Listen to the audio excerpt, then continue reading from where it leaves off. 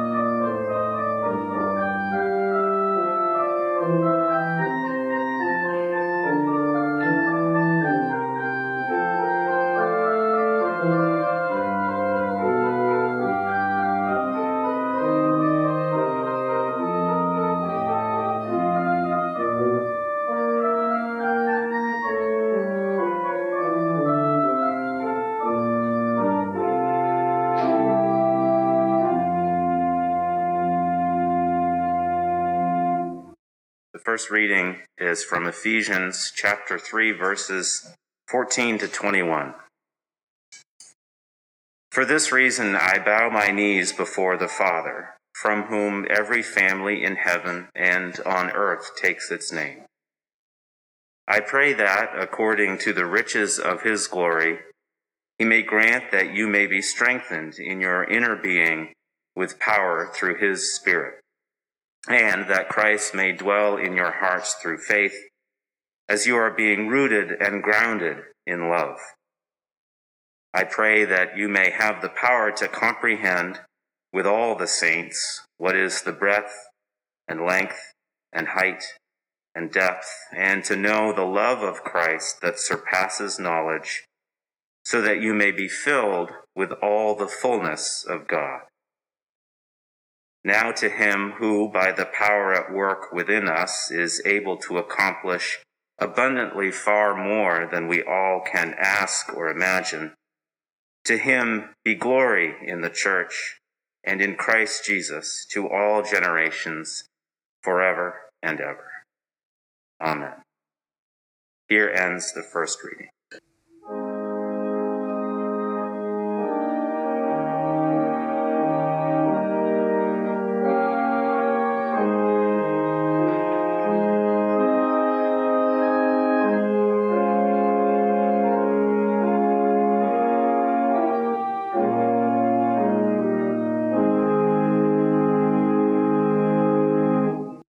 Our second reading is from the Gospel of Mark, chapter 6, verse 35 to 44.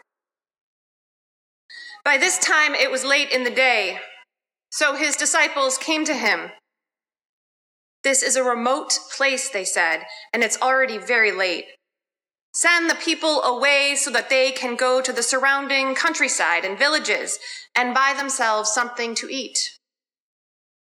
But Jesus answered, "You give them something to eat." The disciples said to him, "That would take more than half a year's wages. Are we to go and spend that much on bread and give it to them to eat?" Jesus said, "How many loaves do you have? Go and see." When they found out, they said, 5 loaves and 2 fish. Then Jesus directed them to have all the people sit down in groups on the green grass. So they sat down in groups of hundreds and 50s. Taking the 5 loaves and the 2 fish, and looking up to heaven, Jesus gave thanks and broke the loaves. Then he gave them to his disciples to distribute to the people. He also divided the 2 fish among them all, and they all ate and were satisfied. And the disciples picked up 12 basketfuls of broken pieces of bread and fish left over. The number of people who had eaten was 5,000. Here ends the reading. Will you pray with me? May the words of my mouth and the meditations of all our hearts be acceptable in your eyes, O God, our rock and our Redeemer. Amen. Today, I want to talk about what it means to be empty and what it means to be full, what it means to be hungry and what it means to be fed. Somewhere along the way, I think many of us have found ourselves empty, have felt that something is missing, that something deep inside us needs to be fed. And I think all too often we grasp at the wrong things to fill that empty place. Our scriptures for today echo this theme. From the letter to the Ephesians, we hear a prayer that the congregation might be full. Full how? That their hearts might be filled with Christ's living presence, that their minds might be filled with the knowledge of Christ's love, and that their whole selves might be filled with the very fullness of God. If there was ever a term trying to describe something that's hard to describe, it's that. May you be filled with the very fullness of God. Our second story of Jesus feeding a crowd of 5,000 is told in all four of our Gospels. And in all four, the crowd is not only physically hungry, they are that, it is dinner time, they are hungering for something more. In Mark's telling that we just heard, when Jesus sees the crowd, he sees that they are, quote, lost, like sheep without a shepherd. And he has compassion on them. He goes to them and sits with them and begins to teach. After sitting together, learning and listening all day, then the sun begins to set and the disciples get nervous.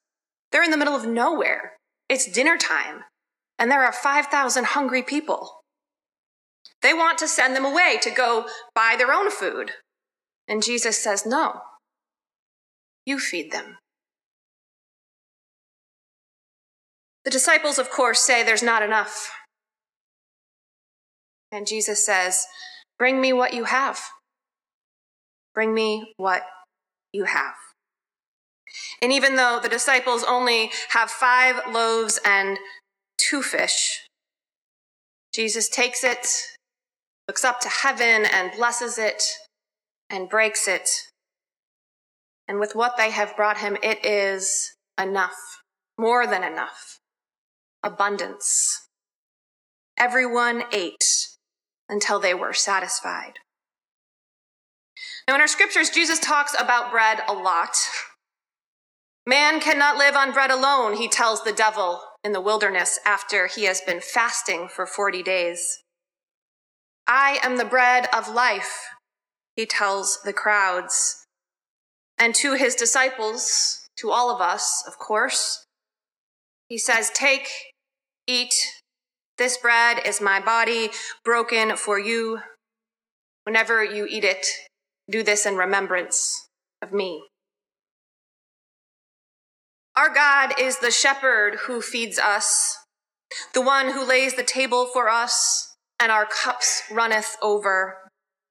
And that act of feeding and nourishment is certainly physical, but it is more than that.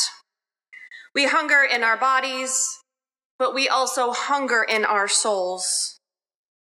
To be filled in mind, body, and spirit with the abundant feast which our God calls us to. To be filled, as our first reading put it, with the very fullness of God. Now, I have led a very privileged life. I have never known what it is to be physically hungry. I have always had enough food. But I have known spiritual hunger, this aching emptiness that can reside in your heart or your mind or your gut, a hunger that nothing seems to satisfy. The most acute experience of this happened in my early 20s. I was living in Cambridge and working at Harvard, and by all the usual metrics, I was thriving. For no apparent reason, I became overwhelmed with a sense of emptiness. I looked at my life and there was nothing missing. I had graduated from college, a good one, with honors. I had a good job, a suitable boyfriend. Not Alex, so not suitable enough, but in the eyes of the world, he was fine. I had friends and family who loved me, and I had a great apartment.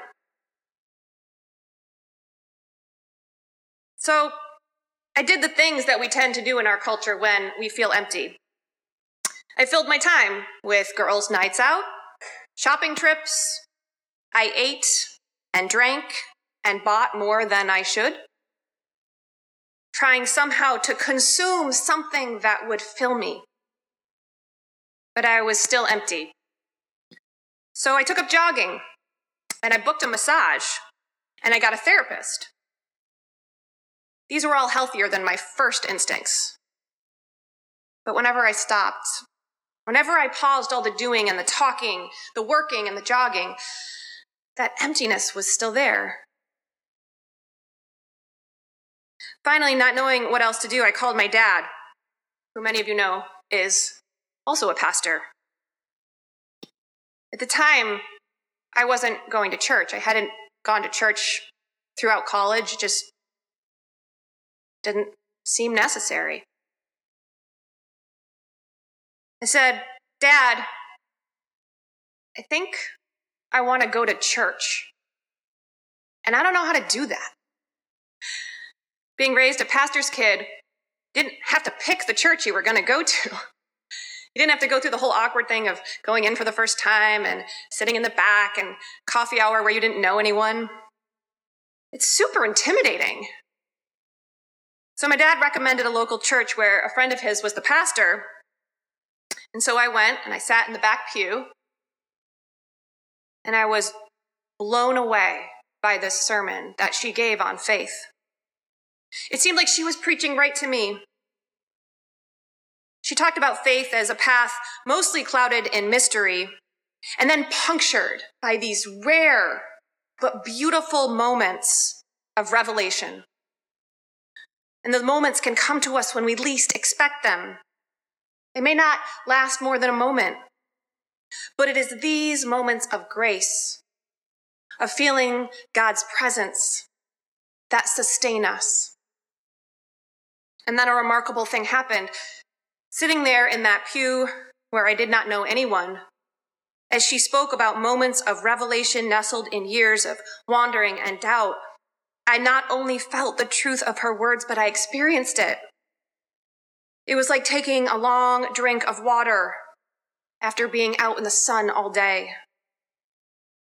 It was like hearing someone say something that you used to know a long time ago, and you hadn't realized you forgot until you heard it again. It was the first time I'd felt full in years. And it was that moment that brought me back to faith. I realized in that moment that I could have a full wallet, a full stomach, a wall full of diplomas and impressive achievements, a calendar impressively full of work and volunteering and social engagements, and still be empty. And that what was missing was God. Not that God wasn't there all along, of course, God was. But I had somehow forgotten God. And it was like coming out of a strange bout of spiritual amnesia. My friends, it seems to be part of the human condition to have this emptiness inside of us. And people for millennia have tried to fill it with all sorts of different things. Money, food, alcohol, power, prestige, sex, fame. In our moment, there are whole industries devoted to convincing us that their thing, whatever it is, will fill us. But I don't think that we ever will be satisfied until we are filled with the very fullness of God. I think that is what those 5,000 people tasted that day when Jesus fed them. I think that is what the disciples glimpsed when Jesus gathered them around the table. And I think at its core, that is what the church is.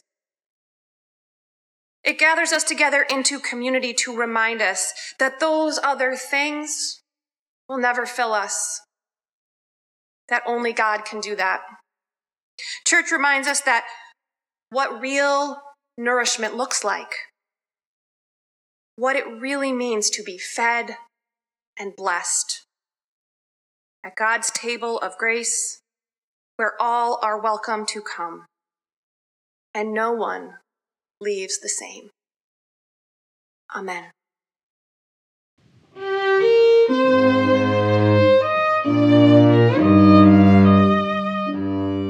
Thank you for listening. If you'd like to learn more about our church, we invite you to connect with us on our website, www.ucclittlecompton.org. If you'd like to support our ministries, you can find a link to our donation page in the show notes for this episode. We also invite you to share this podcast or leave us a rating or review to help others find us. Our virtual worship team is the Reverend Rebecca Floyd Marshall, Senior Minister, Lily Clark, Project Manager, Cam Clark, Video Production, Alex Floyd Marshall, Audio Engineer, and Charlie Thomas, Readings Coordinator. The horn and string music you hear is performed by the Thomas family.